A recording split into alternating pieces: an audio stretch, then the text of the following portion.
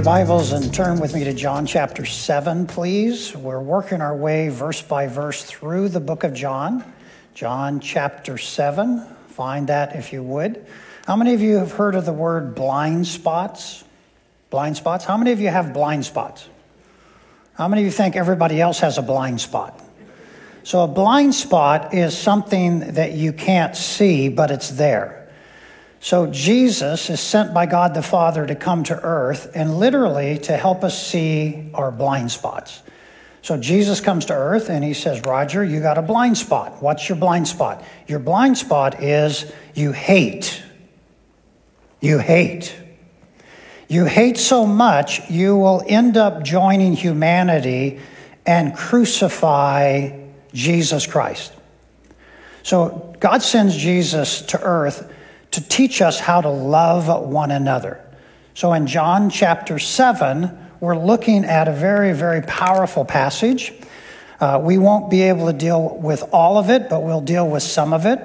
So the goal here is for me to see my blind spots by God's love so that I can help you see your blind spots by God's love, not by hate. Remember, Jesus said something about, Roger, take the telephone pole out of your eye so that you can help others take the speck, the splinter out of theirs. So Jesus is working his way through the message of love. Love is a very powerful, powerful quality of God. So in John chapter 7, we're looking at solutions. America needs solutions. Your marriage needs solutions. I need solutions for my life, for my marriage. The world is filled with brokenness. God sends Jesus to deal with our brokenness. John chapter 7, verse 1. After these things. What's after these things? Well, that's John chapter 6. That's referring to the miracle of feeding 5,000. That was a public miracle. A whole bunch of people saw that. Northern shore of the Sea of Galilee. After these things. After Jesus walked on the water, his disciples saw that happen. After Jesus said, I'm God. After he said, I am eternal manna. After Jesus said, if you really want to get your life together, you're going to have to come and learn from Jesus, all right? After these things, watch this, Jesus was walking in Galilee. Look up on the screen. Galilee is up at the northern part of Israel near the Sea of Galilee. In the middle is Samaria. Down below is Judea. Down below in Judea, you see Jerusalem. Watch this. Jesus is walking in Galilee. For he, Jesus, is unwilling to walk in Judea. Why would he be unwilling to go to Judea and walk? Well, it says right there, because the Jewish people were seeking to kill him. Now, if you like systematic theology, if you like bookends, if you like to understand deep and wide, take your pencil or your pen and write sovereignty of God. That verse is about the sovereignty of God. Right? Free will of man. That verse is about the free will of man. Write the word gospel. That verse is about the gospel. Do you see it? This verse is announcing the crucifixion of Jesus by the sovereignty of God through the free will of man. This verse is loaded with brokenness. Jesus Christ was sent to deal with my brokenness. This verse is filled with violence. A mob of people is tracking Jesus based on false accusations. Jesus is an innocent man. There's no justice in this verse. God will bring justice out of this verse. You have to back up every day and understand man plans to do evil, like hate, like violence. But God takes the hate and the violence and he always works it through his sovereign will and produces good. I wish that was not the case, but that is the case. You have an innocent man, Jesus. The people, the Jewish people, are not going to treat him just. They're going to abuse their power. And so watch this. There's trouble down in Judea. There's trouble in Jerusalem. So Jesus is going to avoid that trouble. Why? Because the sovereignty of God says now is not the right time for Jesus to be crucified. There is a mystery of how the free will of human beings and the sovereignty of God works together. There's a mystery. It's hard to understand.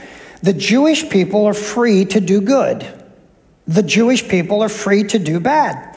Jesus is expressing his freedom based upon the sovereignty of God, and he says, not now. I'm not going to go down to Judea, Jerusalem now. What's he going to be doing? I'm going to stay in Galilee, and I'm going to go walking. You see that word walking? That word walking there is not like movement. That's sovereign, purposeful, loving mankind. That walking there is Jesus freely walking around doing miracles. He's freely walking around loving the unlovable, Roger.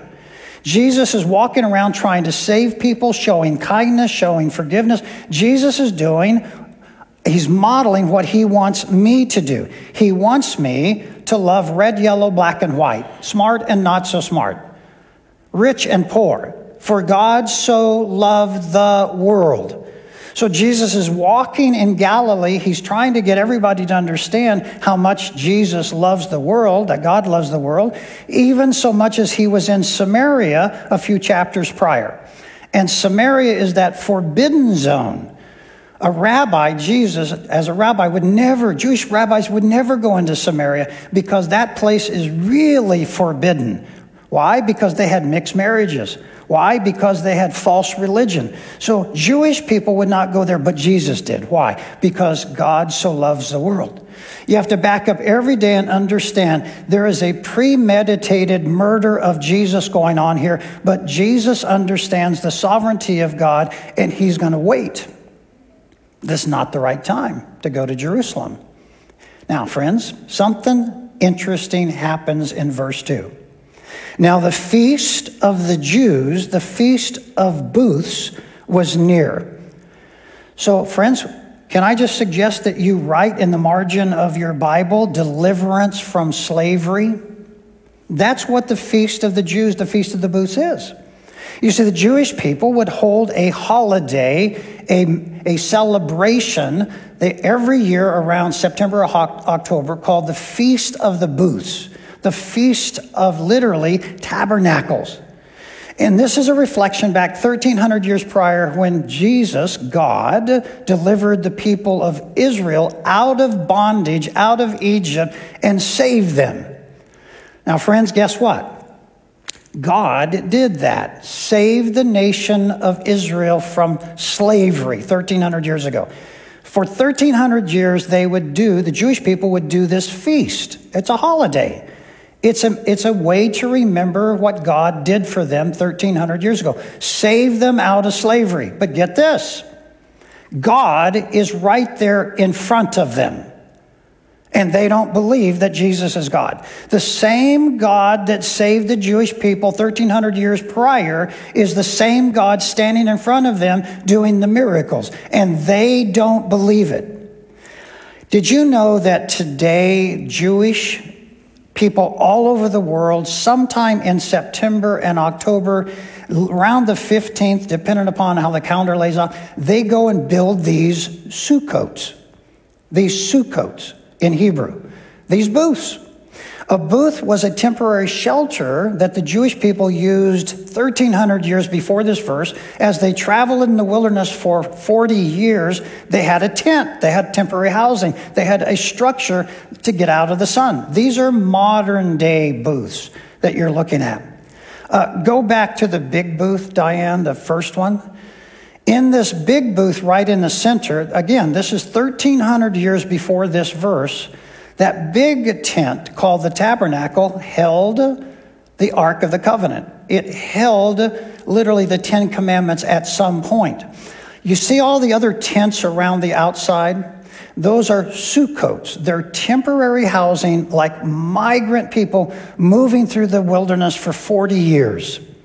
And God is in the process of delivering these people out of bondage.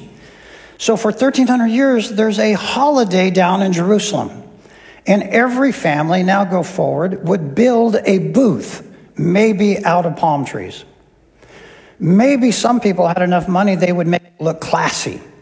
They would have meals in the booth. They would have prayers in the booth. They'd invite their friends to come over. Why? To remember that God delivered them out of slavery years and years ago.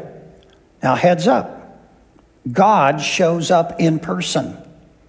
And God is standing there, and watch what happens in verse 3. God is standing there before his half-brothers, Jesus, God, and the brothers of Jesus. These are adult brothers. The brothers of Jesus says in verse 3 to Jesus, leave Galilee and go to the feast in Judea. That's the context going here. So why would the brothers encourage Jesus to do that? So your disciples also may see your ergo, your labor, your works, your miracles, which you are doing. Now, friends, verse 3 sounds like good advice from half-brothers, right? These half-brothers, James, Joseph, Simon, Judas, not Judas Iscariot, these half-brothers are about 20 years of age to approximately 29. Jesus is around 30 here. These half-brothers are huddled around Jesus, giving him advice as to what he should do. Now, can you imagine giving God advice? That's what these brothers are doing. Why would these brothers tell Jesus to go down to trouble in Jerusalem, Judea? Why would they do that? Look at verse 4. The brothers are giving Jesus advice, for no one does anything in secret. They're trying to get Jesus to do something when he himself seeks to be known publicly. Why do you stay private? You need to go public with your works. Remember, these brothers probably just saw the feeding of 5,000. That was pretty public. So there's got to be something going on with these half-brothers, right? If you do these things, miracles, show yourself to everybody. In other words, the argument going on here is, if you're serious, Jesus, about what you're doing, get out into the open. The argument here is no one who wants to go public stays private. That's their argument. Well, it sounds like a very innocent argument, doesn't it? But look at verse 5. Here's the blind spot. Of Jesus' brothers he spent 30 years with. Look at verse 5. For not even his brothers were believing in him. Picture that. You get to be family with God, Jesus, for 30 years. And you watch him and hear him, and you choose not to believe in him.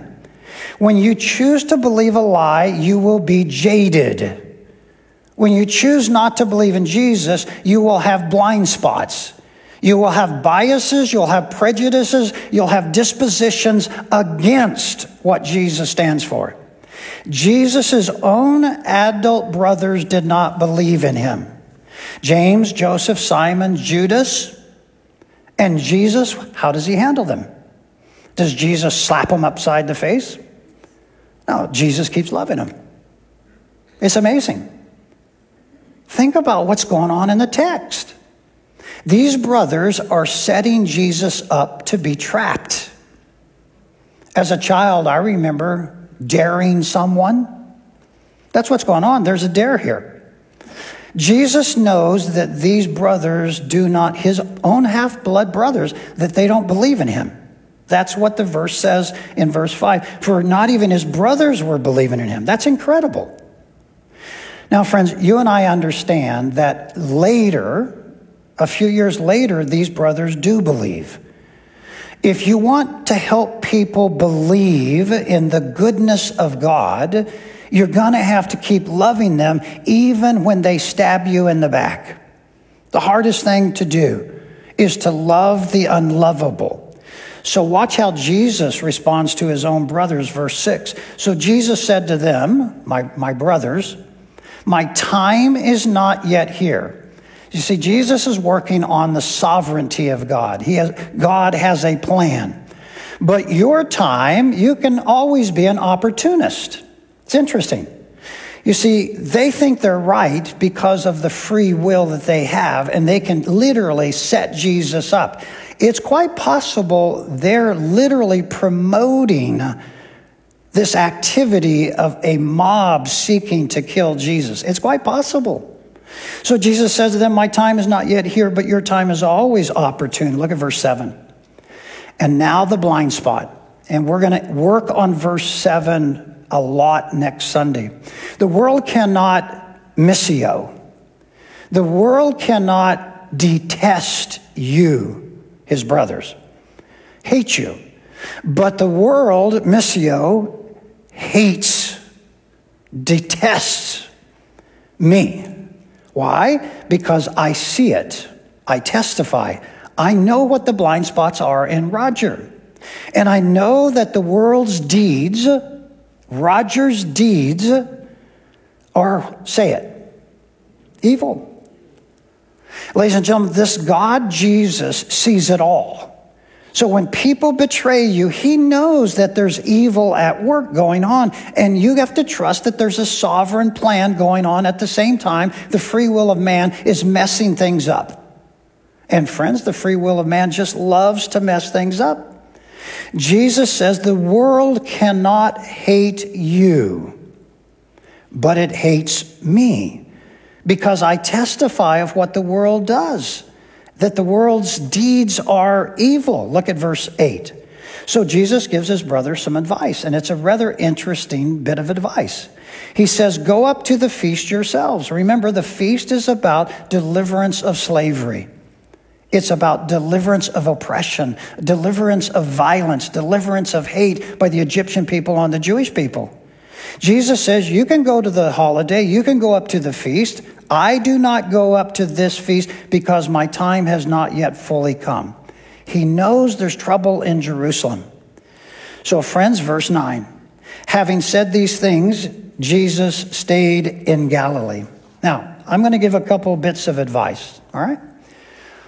So maybe this will help you. I think it's right out of the text. Number one, you're free to give bad advice to God. It's amazing. You're free.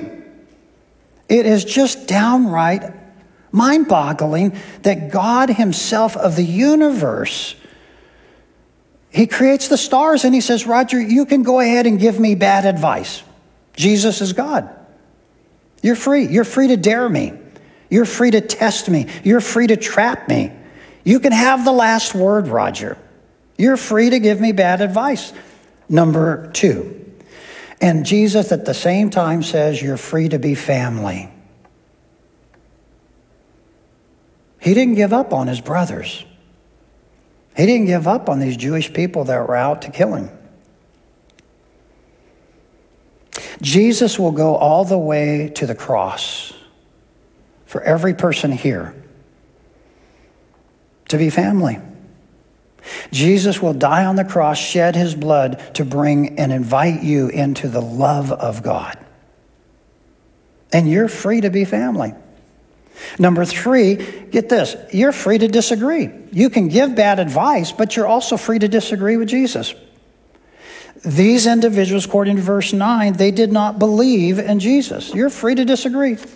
Does it make sense that you disagree with Jesus? Doesn't make sense, does it? I disagree with Jesus. Let me give you an example. Jesus says, Roger, you love your wife more than you love yourself. Roger, you die for your wife. Roger, you give everything. You love your wife the way I loved you. How many of you think I do that every day? Every day. I don't.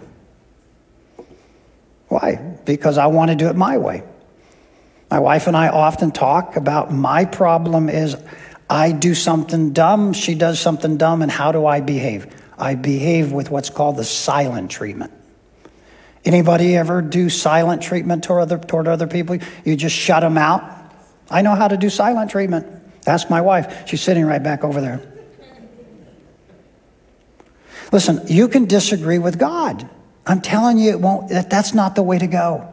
Because the disagreeing with God and not following what God says will produce in you hate. It'll produce in you violence. It'll produce in you all of the wrong things that you don't want to be. You want to be like Jesus more than anything because he's got it together. And Jesus says, Roger, I know that you will not treat your wife right, and I'm going to keep on loving you. It's amazing that he'll do that for me. Can I give you a suggestion as you have these blind spots in you? Can I give you a suggestion? When you go through your life and you're feeling like you want to disagree with Jesus, you want to disagree with God, there's 4 kinds of people you want to have around you. 4 types. Do you have them? Number 1. Do you have Jesus mentors? Do you have them? So, for example, don't raise your hand. Do you have an anger issue? You have a pride issue. Do you have a mentor who is like Jesus, that as far as you can see, that you are working with that mentor on your anger or your pride? Do you have someone like that? You should. Some of us have a mouth problem. Mouth. We say things that we really should not say. Do you have a Jesus mentor to help you control your mouth? Some of us do all kinds of things. Like, for example, some of us are just lousy with money. We use our money the wrong way. Do you have a Jesus-like money mentor that's coaching you with your blind spots? You ought to have one, because you're going to find yourself the freedom to disagree with God the rest of your life. Why not get behind Jesus and find people that are following Jesus better than you're following Jesus? Because you have this freedom. Second type of person I'd like to suggest is role models. Role models are different than mentors, although they could be the same thing. But a role model is probably not as close as a mentor. A role model is, you know, someone that you're watching and you're trying to follow them because they follow Jesus. Maybe it's someone at work, maybe it's someone in your life, your family, but do you have role models? You're watching them and learning from them. The third type of person I'd like to suggest is what I would call professional dreamers. Do you have Christians who are professional dreamers, helping you to be inspired to do what God wants you to do? Now, they might be mentors, they might be role models, but do you have people that really inspire you? Friends, you're going to use your freedom wrong. You're going to mess up your freedom. You really need to find ways to surround yourself with people that walk like, act like, talk like Jesus, or you're just going to go off the deep end. And the fourth type of person I'd like to suggest, mentors, role models, and dreamers, all Christian. The fourth is Christian friends. There's a lot of people out there that are really friends, but they're not really Christian friends because they're not following Jesus. You see, a friend stays with you for the thick and thin, right? And we all need friends. But friends, you want to make sure that your friends are also Christian. Now, you should have non-Christian friends too, but you should have Christian friends. You should have a bunch of them. I'm simply suggesting to you that the sovereignty of God and the free will of man is such a complexity, you're going to need all the help you can get to get these blind spots figured out. Surround yourself with Jesus-like people so when you disagree with God, you have a way to go to someone. Let me give you an example. About 3 years ago, a family in this church moved south halfway to Tucson. I had a friendship with the family. I try to be friends with everybody. And we would stay connected. Well, apparently this husband that I have great respect for decided to become crazy with alcohol. And this husband decided to get drunk a lot. And this thing has been going on for a while. I don't know anything about this, but it's going on. And apparently this husband then decides to go and chase pornography. I didn't know anything about it, but it's going on. And then this husband decides, a Christian man, decides to go to strip malls. I didn't know what was going on. And then the day comes 48 hours ago. The husband calls me just broken. My wife kicked me out. I don't have a place to go. This individual couple family, they go to another church for the last 3 years, but they picked up the phone and called me. I'm not telling you this to brag on me. I'm simply telling you this family needed someone that they could go to for help. You're going to need mentors and role models. You're going to need Christian friends, because in the days ahead, you're going to need professional. In the days ahead, you're going to disagree with God. You're going to do the dumbest things. And for the last 48 hours, I have contacted some of you to put your arms around this family and help try to bring healing for this family. We have freedom. It's the freedom to disagree with God, and we participate in the crucifixion of Jesus by our dumb acts. Every day you're going to have to back up and say, am I going to follow Jesus or am I going to follow somebody else? May I remind you, watch this, you're free, number 4, you're free to come and go and travel. That's what Jesus said to the brothers. You're free to go, you're free to come, you're free to travel. It's called free will. But you can go mess it up. How? Watch this, number 5, you're free to go party. You can go down to Jerusalem and you can go down to party, and you can forget the fact there's trouble at that party. There is a mob out to crucify Jesus. You really want to participate in that? May I suggest to you, you're free to party, but why go participate in trouble? Number 6, you're free to hate, you're free to ignore, you're free to kill people. Even Jesus. That's the power of the free will. We live, friends, in America where we have all kinds of freedoms, and I know how to abuse my freedom. You know how to abuse your freedom. Do you really want to go there?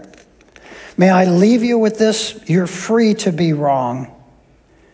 If you're free to be wrong by the free will of God, if He's letting you do that, you're free to be right. Do you see it? You're free to be wrong. You're also free to be right.